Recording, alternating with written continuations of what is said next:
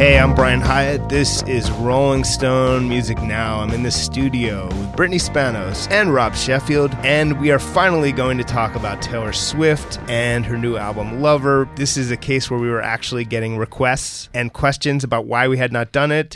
And then when finally my cover story came out this week, literally people were like, oh, that's why you waited. And yes, that's why we waited.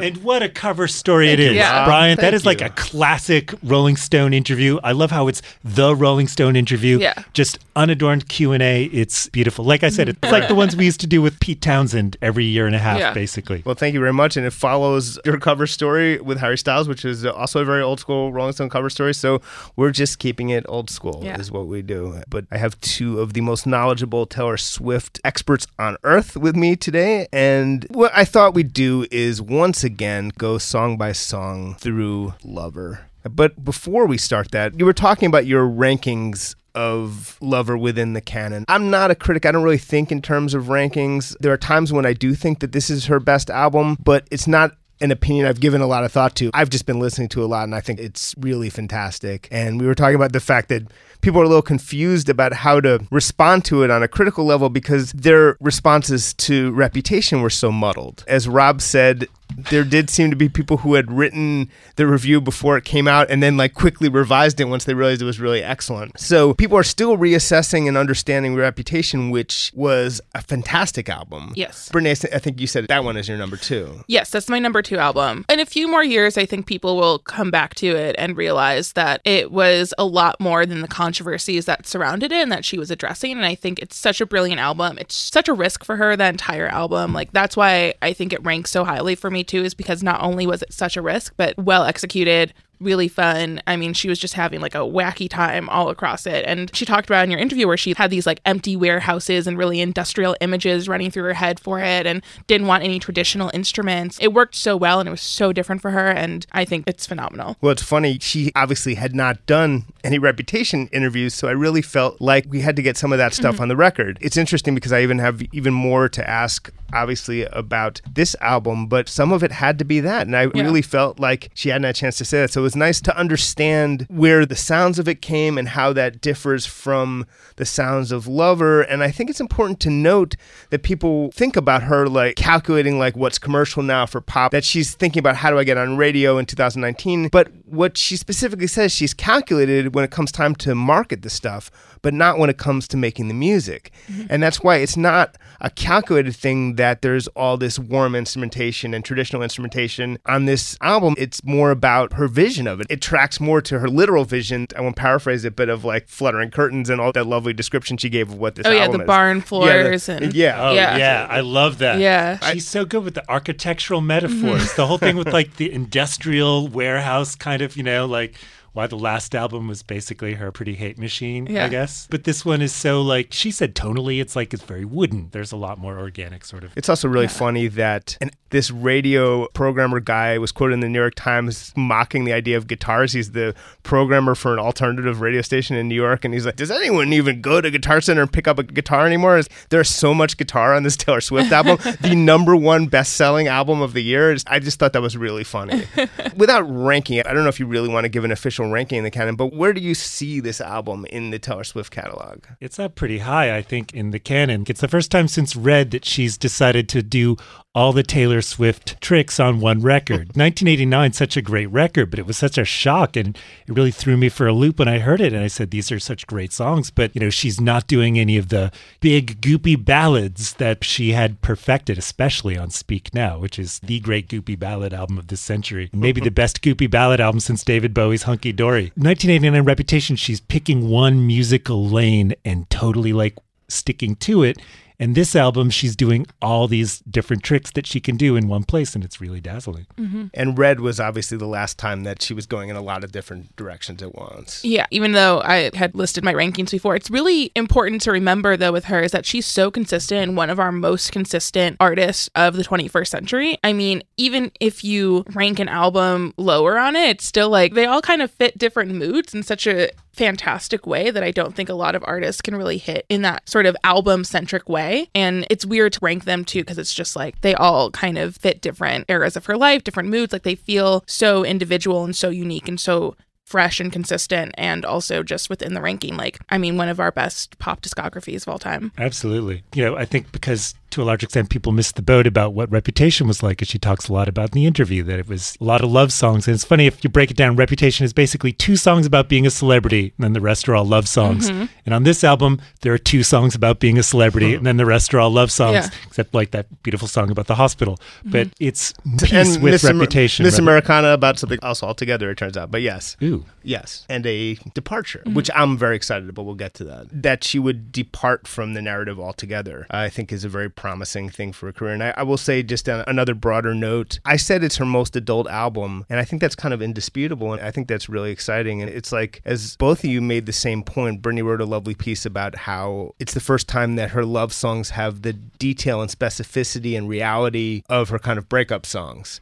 And it's because she has this new kind of relationship. And Rob pointed out, if you write something like The Archer or the title track or Cornelia Street, Cruel Summer, it's the same kind of song that she might have written about sort of quick crushes or less serious things, but now it's about what may well be, I'd hesitate to characterize it, but it's obviously a more serious relationship, and it's just, for me, even more powerful, and I think points the way for, if someone's wondering, oh, she wrote some of the best songs about being young and trying out relationships, yes, she is going to be able to be an older adult writing songs just as good or better about the things that an older adult goes through. And I think that's really exciting. Mm-hmm. So should we begin going song by song? Should we begin with track 1? But I Forgot That You Existed. I Forgot That You Existed. So she saw that as a palate cleanser. Mm-hmm. And I think that's the first clear. 2 songs feel sort of like the continuation of Reputation. Like they kind of address the cruel summer of 2016. I Forgot That You Existed. Like she's moving on. Like they feel sort of like, I mean, I don't want to call them like Reputation B-sides, but they feel like they're like sort of like the lingering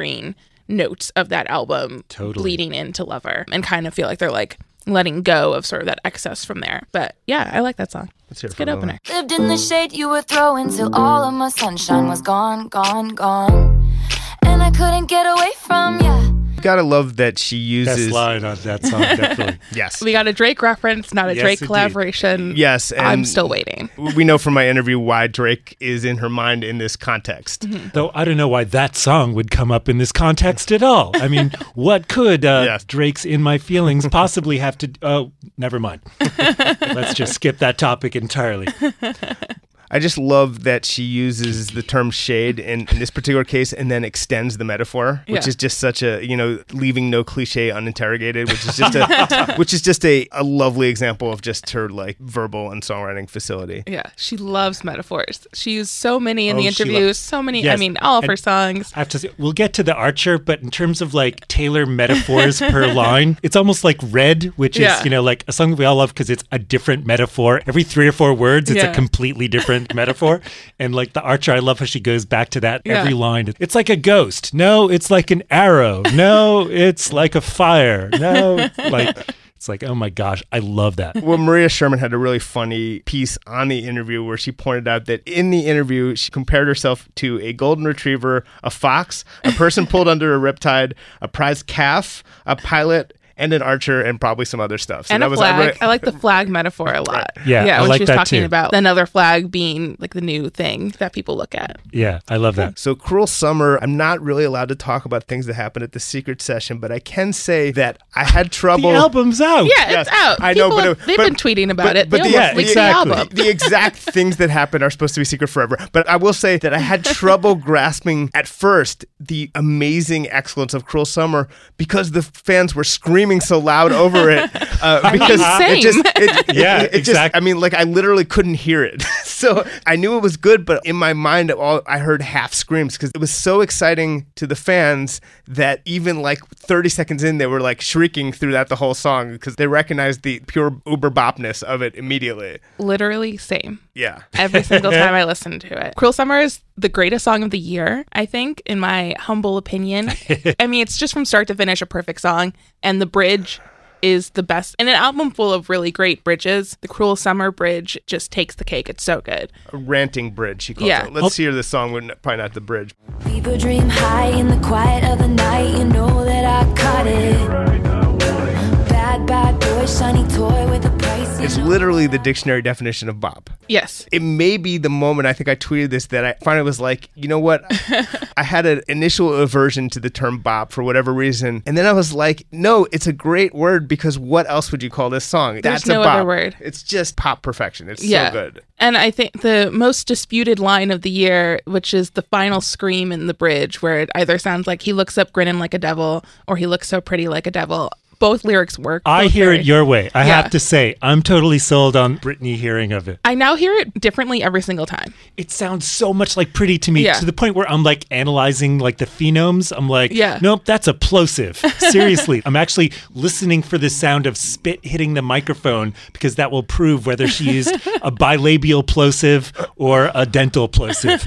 That's the level of idiotic listening to it. It's like I'm 19 listening to John Wesley Harding again. But it's that level in the lyric booklet, it is grinning like a devil. Yeah. And both lyric work. Booklets. Lyric booklets. Yeah. Like she doesn't play with that stuff. That's a canvas for her to work on. That's another bow in her archer's quill. I'm just fact checking here. I hear you. Yeah. I have to say it sounds like the booklet to me, but I had the booklet like almost right away, so it's a little unfair. Yeah. But. Something about Cruel Summer is it's such a short song. It always blows my mind that it's just 3 minutes. She packs so much in. It's funny because it has the sprawling kind of feel of like those great Speak Now songs that go on for 6 or 7 minutes. And the bridges in those songs are so complex. And I love how she basically achieved the whole Speak Now effect in a Reputation-sized song. It's really just... It is so Speak Now. That bridge especially. The bridge, which I believe she had spoken about at her town hall, that she mentioned that it was like inspired by Paramore, the screaming part, which I love, and also fits in with her Fall Out Boy influence on this album. But like, it's to the point where if I am not listening to the bridge properly, I have to stop and go back and re-listen to it just to absorb every it. couplet in the bridge sounds like the start of another song.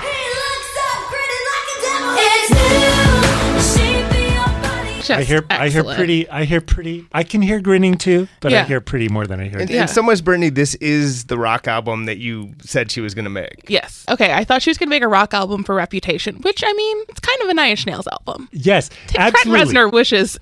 Absolutely. Trent Reznor, who's having a very confusing Google alerts here, that she's like, oh, well, Reputation was my industrial album. Like, that's totally true. It's Pretty or hate me. Yes, exactly. It's her adore.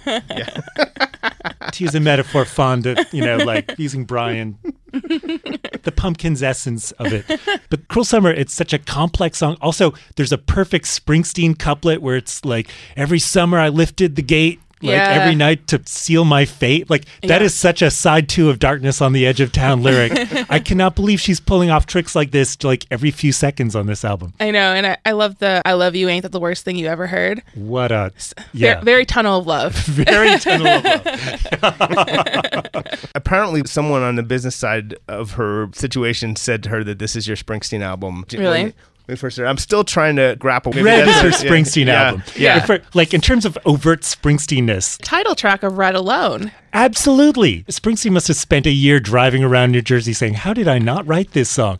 All too well, didn't I try to write this song about 12 times on the river? But I forgot to put a scarf in it, He missed the dancing in the refrigerator light. Yes. If he put a scarf in it, everyone would think the song was about Little Steven, is the problem. Aren't they all? He probably has so many outtakes from Born in the USA about Little Steven scarves that we won't hear for decades to come. Well, Bobby Jean. But anyway. Yes, exactly. You left your babushka in your sister's house and the steps of my daddy's house. So Bruce Springsteen has the scarf. It's what we've settled on today. It's Little Steven's scarf that's been passed along. That song, Taylor Swift and Little Steven. Yes, absolutely. It's canon now. Absolutely. It's totally canon. Jake Gyllenhaal, who? Yeah, exactly. Jake has been retconned out of this song entirely. This is why we never finish the albums when we do this. Sorry. Turns into like 10 minutes of Springsteen. Like the time we did the Beatles and we spent so much time talking about Ringo, we never got to John or Paul. So we have to make time to get to London Boy. That's We're going to reclaim London Boy today. I think we all love London Boy. I think the anti-London Boy side is completely weakening. They're on the wrong side of history. Yeah. Okay, like obsessing over London Boy when we're about to get the title track is the exact equivalent of talking about Ringo for an entire episode. Sorry. Lover is so good. Can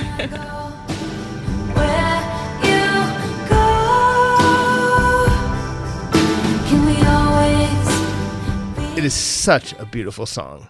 Totally timeless. And she said that the idea was that it would be kind of like a wedding band playing it, even on the recording. And I mean, let's face it, wedding bands are going to be playing it until the end of time as first dances. Like, you might as well just have. Yeah, there was already people like literally the weekend after the song came out. There were fan accounts that were reposting a lot of like wedding videos and photos that people were like, I use Lover as my wedding song. I changed it day of, and it's like people already absolutely like totally. Wedding band musical directors were like frantically charting it up the moment it came out. They're like, okay, gotta learn this. And this song, this totally sums up, like, Brittany, in your amazing essay on this album and how the love songs are so different from, they're so of a piece with the love song she's written in the past, but this is not a song she could have written on Speak Now. No. This is not a song she even could have written on Reputation. This is like, New Year's Day was really the start of where this album begins, and this song totally like sums up what you're saying about her love songs. This is not a song she could have written before this album. Yeah, because there's like all too well level detail in not just this song and like Cornelia Street and Paper Rings, where it's like these specific memories, these specific moments over the last few years of this relationship that really, like, again, like a lot of her love songs prior to this were either based on someone else or based on sort of like a fantasy or a crush or something really small. So there were all these like ideas in it, but never this level of specificity. Like, she's never given these sort of scenes in all these songs the way that she has. And Totally. And another absolutely fantastic bridge. And I would just point out, ballsy as hell in the sense that here's someone who has wanted to reclaim their privacy, but she is perfectly willing to, on the title track of her new album, to strongly suggest that she's going to marry her boyfriend. And she doesn't give a shit because in her songs, as she said to me, she's in control of the presentation. So she'll reveal things that are startling for one of the most famous people on earth to reveal. I think it's extremely audacious. That song, and it's true of other songs, but that song hits both emotional and musical notes that she's never hit before. In its kind of haunted Patsy Cline thing is not anything she's ever done before. What helps me think that she's really breaking ground on this album. Something else is that one of the long Taylor vocal traditions, very McCartney-esque, is how much she loves to laugh at her own jokes. And that's a highlight of every album, is the Taylor laughing at her own jokes moment. And the moment where she laughs at, I promise to be overdramatic and true, and then she has that little laugh, I'm going to go out on a limb and say that's the best Taylor laughing at her own joke in any of her songs. It beats Hey Stephen, which is the previous record holder. It beats Shake It Off. It beats all those songs where she's laughing at her own. And it's such a sort of casual little chuckle. It's her first chuckle. As opposed to, she often giggles or cackles. This is a full-on like a chuckle. Stage laugh. Yes, I love it. So I want to take a moment and talk about Vivid Seats. Staying at home is great, but eventually you just gotta get out of the house. Whether you go out to see your favorite band or go cheer on your favorite team in person, you gotta get out of the house, you gotta have a night out. And with Vivid Seats, you can attend the concert of your choice, the sports event of your choice, whatever event you're looking for at a great price. Vivid Seats is the top source for tickets for all the live events you might want to go to. On their site, you can sort by price or look for seats in the section and row of your choice. You can pick the seat you want. To make things even better, Vivid Seats is giving listeners an exclusive promo code for new customers to receive 10% off your first ticket order to save even more money. Just go to the App Store or Google Play and download the Vivid Seats app. First-time customers can use promo code Rolling Stone. That's ROLLINGSTONE for 10% off your first Vivid Seats order. Every purchase is backed by a 100% buyer guarantee. From the biggest concerts and games to the hottest theater and more, Vivid Seats has it all. Download the app and enter promo code Rolling Stone for 10% off your first order on Vivid Seats. Make a memory that lasts a lifetime and let Vivid Seats help you get to your favorite live event. So the man, it's one of those things that speaks for itself. It's really funny and really wise. Let's hear it for a second. I would be complex. I would be cool. They'd say I played the field before I found someone to commit to.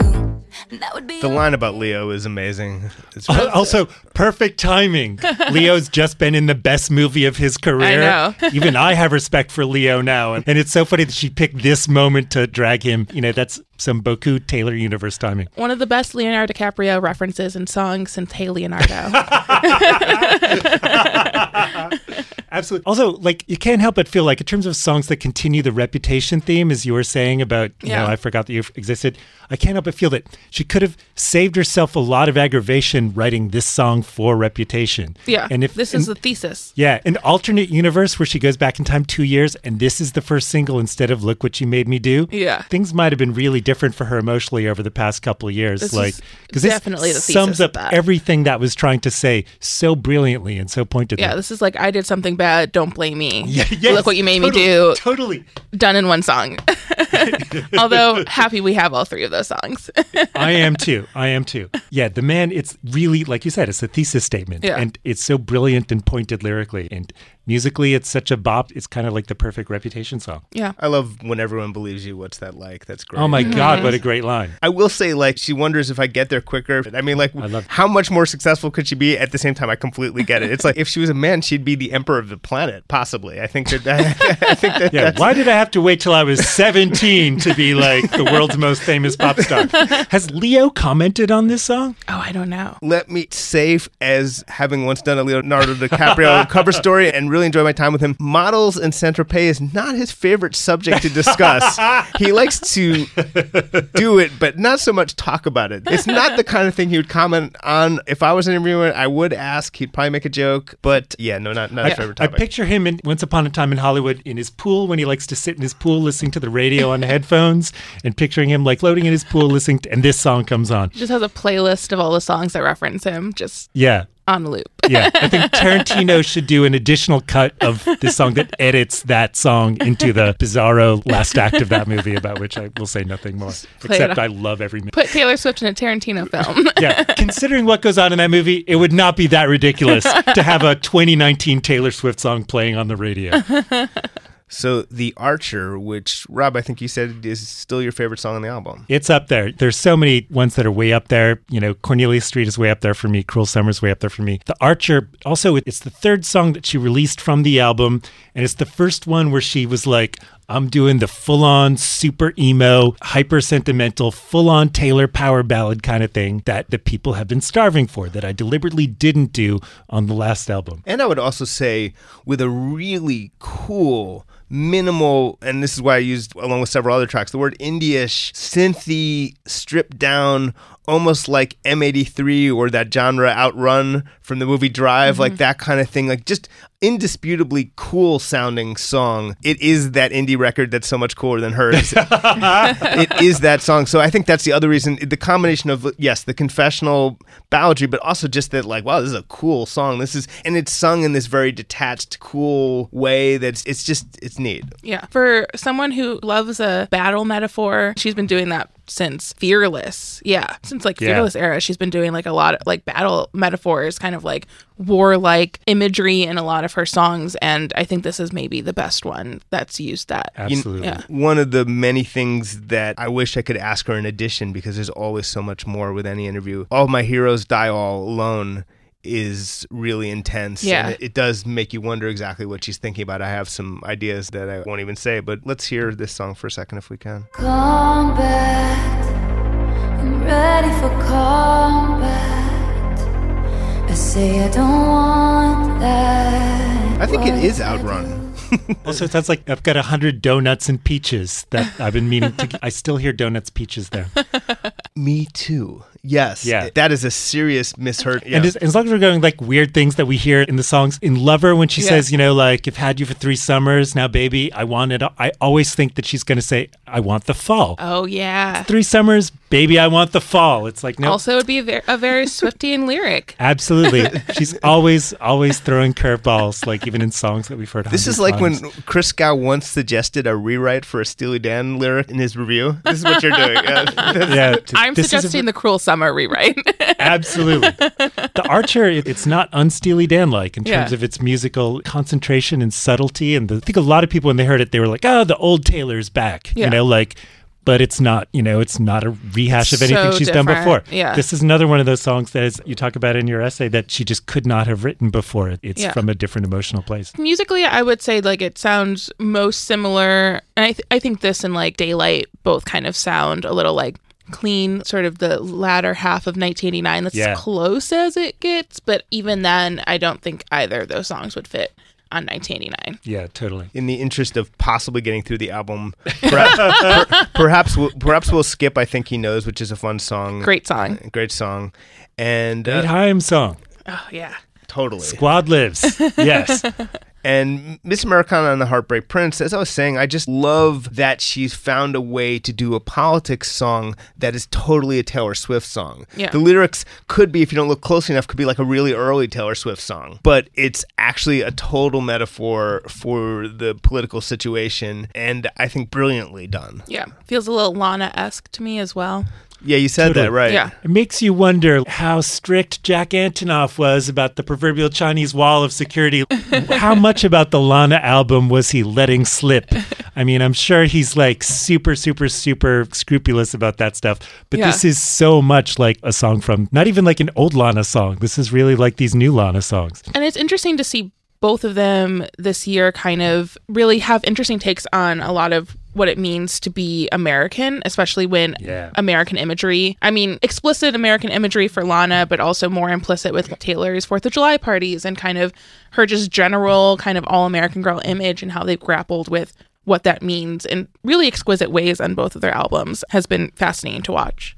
And I'm just delighted to see these pop stars who are rock stars of now like step up and take these things on. I do want our popular artists to be doing that just as they always have. And I think when people are like, where's the protest songs? They're just not listening because here they are. It's a more complex protest song. It's about really interrogating what patriotism is and what it means to be an American, but also not support anything that's really happening politically in America and seeing where you fit in that in terms of like privilege and your own experience of being patriotic, even when things haven't always been great. Also, what you said about where's the protest songs, like what a doofy and condescending way to completely not hear songs she's been writing. How is 15 not a protest song? Mm-hmm. How is Dear John not a protest song? How is Should Have Said No not a protest song?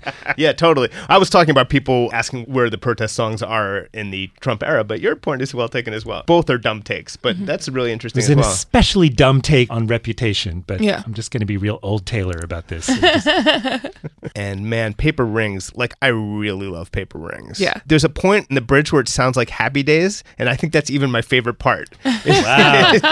It's so fun. I told her that I want to hear the full-on punk rock version of it. I mean, this is definitely like already a pop punk song, but I want to hear the kind of like, whether it's by her or someone else, like all-girl punk band version that takes it to the next level of that. But it's so fun. And it is a musical follow-up in some ways to Shake It Off. I mean, there's no doubt about it. It has that same pep, a similar beat. I would point out that it hits a note of joy. And that is a note that's hard to hit convincingly in any medium and in music without being silly or goofy and to make you feel, it really is like last scene of the movie kind of plays over the happy ending, kind of just ecstasy. And it's so great, I think. One of, I believe, the only Taylor drug reference where she says the moon was high like the night when I met your friends, or like as high as your friends were. As high as your friends. Like your friends were the night we met. Yes. The night was also high, but yes, the friends were high. I think the first Taylor weed reference, and also... I think so. Yeah, and the song reminds me a lot of, and it always makes me want to listen to one of my favorite Weezer songs, If You're Wondering If I Want You To, I Want You To. That one. Wow. It sounds so much like that one. That's amazing. Like in my head, like every single time I'm like, okay, I need to like listen to the song on a playlist with this. That's amazing. Brittany on the cutting edge of Rivers Cuomo Taylor Swift affinities. My hat is off to you. That is serious. I'm just Taylor making all the Hella Megatour comparisons to. No corner of the Hot Topic era will go untaylorized while Brittany's on the case.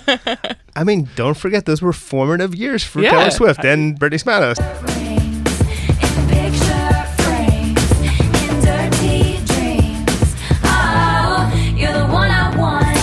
Again, I want to see the words "guitars are dead" in that thing when people on Twitter make every other letter capital to make it seem really stupid. And I feel like I want... Oh, the SpongeBob meme? The SpongeBob meme, exactly. Guitars are dead. No, they are not dead. They're all over Taylor Swift's album, the best-selling album of the year so far. So Cornelia Street, it's a fantastic song. I was saying, there's that thing where she almost like bottles these little bits of highly specific emotions. In this case, the feeling of at the beginning of a relationship of sort of pre-mourning what if it goes wrong based on past experiences, and that it so perfectly captures it. And it's been a very long time since I've been in that place, and nonetheless I found it intensely moving. Like it will bring me to tears. Brittany said she cried like 4 times over it today. So. I mean, every day. It's such a beautiful song. And I think like she's kind of like at like a 90% heartbreak minimum constantly. So it's hard for her to totally let go of that sort of kind of breakup angle, but not saying the word breakup because it's not really a breakup song, but it's just sort of, again, like that concept of, but what if this does go wrong, like you mentioned. And that's there in a lot of the love songs throughout this album, because I think that this idea of something to lose is always prevalent. Let's hear Cornelia Street. Terrible Street. Great song. True. It's a lot better if you have an apartment with a indoor pool, which she did.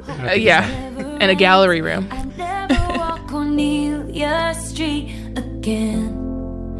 That's the kind of heartbreak time could never mend. I never Musically, the transition between very traditional singer-songwriter melody and harmony arrangement right there into like sort of a pop diva 90s thing there. It just shows how many, as Rob was saying, the vocabulary has broadened and she can mix the stuff in the same song in a way that I'm not sure like anyone else is doing right now. Honestly, now that she's developed this vocabulary, she's able to marshal it in a way that's pretty unique. Yeah. There's that little like Joni flourish at the end when she hits that falsetto kind of, it's not like a full acapella, but that kind of moment when the music dies down a little bit and she hits that falsetto. Very good. And that very 80s 808 beat. It's funny because like a few weeks ago, she did that concert where she covered a Phil Collins song. Yeah. And we all learned a lot about her formative influences. And like, this is one where I was like, you could definitely see Phil Collins' production style. The album he made for Anna Frida from ABBA, her solo album, very much a strong influence on Cornelia Street, I now believe.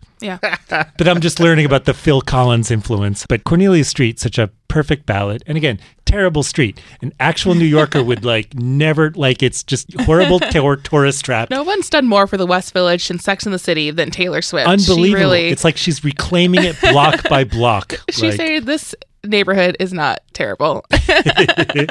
But yeah, Cornelia Street's one of my very, very, very favorites. Death by a Thousand Cuts. We were saying that, Cornelia Street is about the fear of a breakup while a relationship's going well. Death by a Thousand Cuts is a fictional breakup. Yeah. And it is unusual in the Taylor canon for being totally fictional. It's not something... Yeah, I mean, again, like she's written a lot of fictional love songs. The song Love Story is about sort of this kind of idea of a relationship that she was imagining. And then you have Starlight, which is about literally Ethel Kennedy and Robert F. Kennedy. You have a lot of fictional relationships in her love songs, but I don't think we've ever gotten a fictional breakup in a song from Taylor before. And it's really cool to see for her as a writer to hear that sort of like inspired by the Netflix rom-com Someone Great. Guitar. Waking me up. I get drunk, but it's not enough, 'cause the morning comes and you're not my baby. I look through the windows of this love. So Rob would like to reclaim London Boy, which people have been, treating. Yeah. For me, it's a really fun song. It's a throwaway in the best sense, in the sense that it could have not been on the album, but you're happy it is. Absolutely. And it's also a song that I was really bewildered to find myself liking so much. But it's basically the sequel to Welcome to New York. Absolutely. In terms of songs about cities that are designed to be at a very like entry-level junior year abroad kind of like... It'd be funny if she continued it and gets more exotic. The next one has Prague. I hope her next album has Paris Je t'aime, and she'll be singing about the Eiffel Tower and mimes. Darling, let's move. We got to go to the Louvre. It's going to be songs like that. The next album will have Arrivederci Roma, like... Shout out to Idris Elba. Absolutely. Who I did not realize it was him. I freaked out because I thought it was Joe Alwyn on the song, and I was like, oh my God. And I think she very deliberately wanted people to think that at first. It's from, he's on like James Corden talking. Yeah, and he's like, Let's hear that.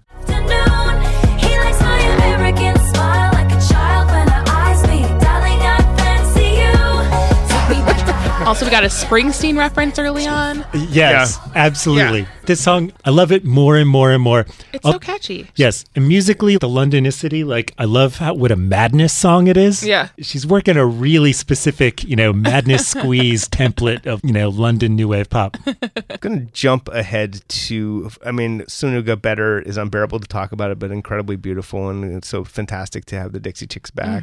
10 seconds on False God, anyone? Love a sax moment. Yeah, she's very proud of that. It's very 1986. She's very proud of that as an unexpected Taylor Swift album moment, which I agree. Also love at the end how she sings exactly like Drake. Like there's the shout out to Drake in the first song, but the way she sings those consonants, especially at the end, it's very much, like Drake vocalizing. And calling herself New York City. Mwah. Exactly. Yes. Brilliant. Yes. New York City agrees, Taylor. Yeah. You are New York City.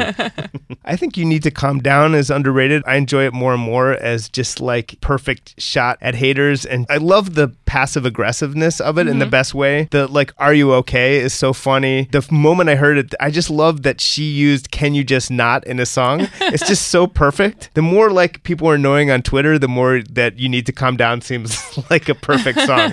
Yeah, I love it more and more. This is one that I had for this cycle rare, like of hearing it in the wild repeatedly. It's a song that I would always hear like in delis or cabs or whatever. Like, and I'd hear the song and I'd think, ooh, I love this song. What is it? Oh, yes, this is like Taylor Swift's song. Really weird sensation. And it always sounds so incredibly good. Immediately, it sounds like The Knife. Yeah. It's Heartbeat, basically, like part 2. Such a great song, such a clever song on every level. Like you said, I like it more and more. Yeah. We have like 30 seconds left, not quite, but a little more than that. It's nice to have a friend. You know what it reminded me of? A couple White Stripes songs. We're Gonna Be Friends, totally. Literally that one, but also the few songs that are written in the like that childlike mode. It really, again, a lot of high school metaphors on this album. In this one, it's like being 9 years old. In this song. Like a lot of like schoolyard, metaphors. It's literally comparing the coziness of having your best friend when you're 9 years old to having a boyfriend. And shout out Steel Drums. Absolutely. It's her Moonlight Mile. Yeah. And just talk about Daylight, which could have been the title track of the album, she told me. I love, someone pointed out that this spoken word thing, I want to be defined by the things I love, not the things I hate. Confirmed, Taylor loves The Last Jedi, because that's a line from The Last Jedi. I have no idea if it's a coincidence. I think it's probably a coincidence, but it's really, really funny. I love a Taylor monologue. Yeah, exactly. I love a Taylor monologue. Always good. So you've been listening to Rolling Stone Music Now. We managed to basically make it to the end of Lover by Taylor Swift. I'm Brian Hiatt, and I've been in the studio with Rob Sheffield and Brittany Spanos, our Taylor Swift panel extraordinaire. And we'll be back next week here on SiriusXM's Volume at 1 p.m. on Friday. In the meantime, we are a podcast. Download us as a podcast wherever you get your podcasts. Subscribe to us as a podcast. Maybe leave a nice review or two if you found a way to hack the system on iTunes. And as always, thanks for listening, and we will definitely see you next week.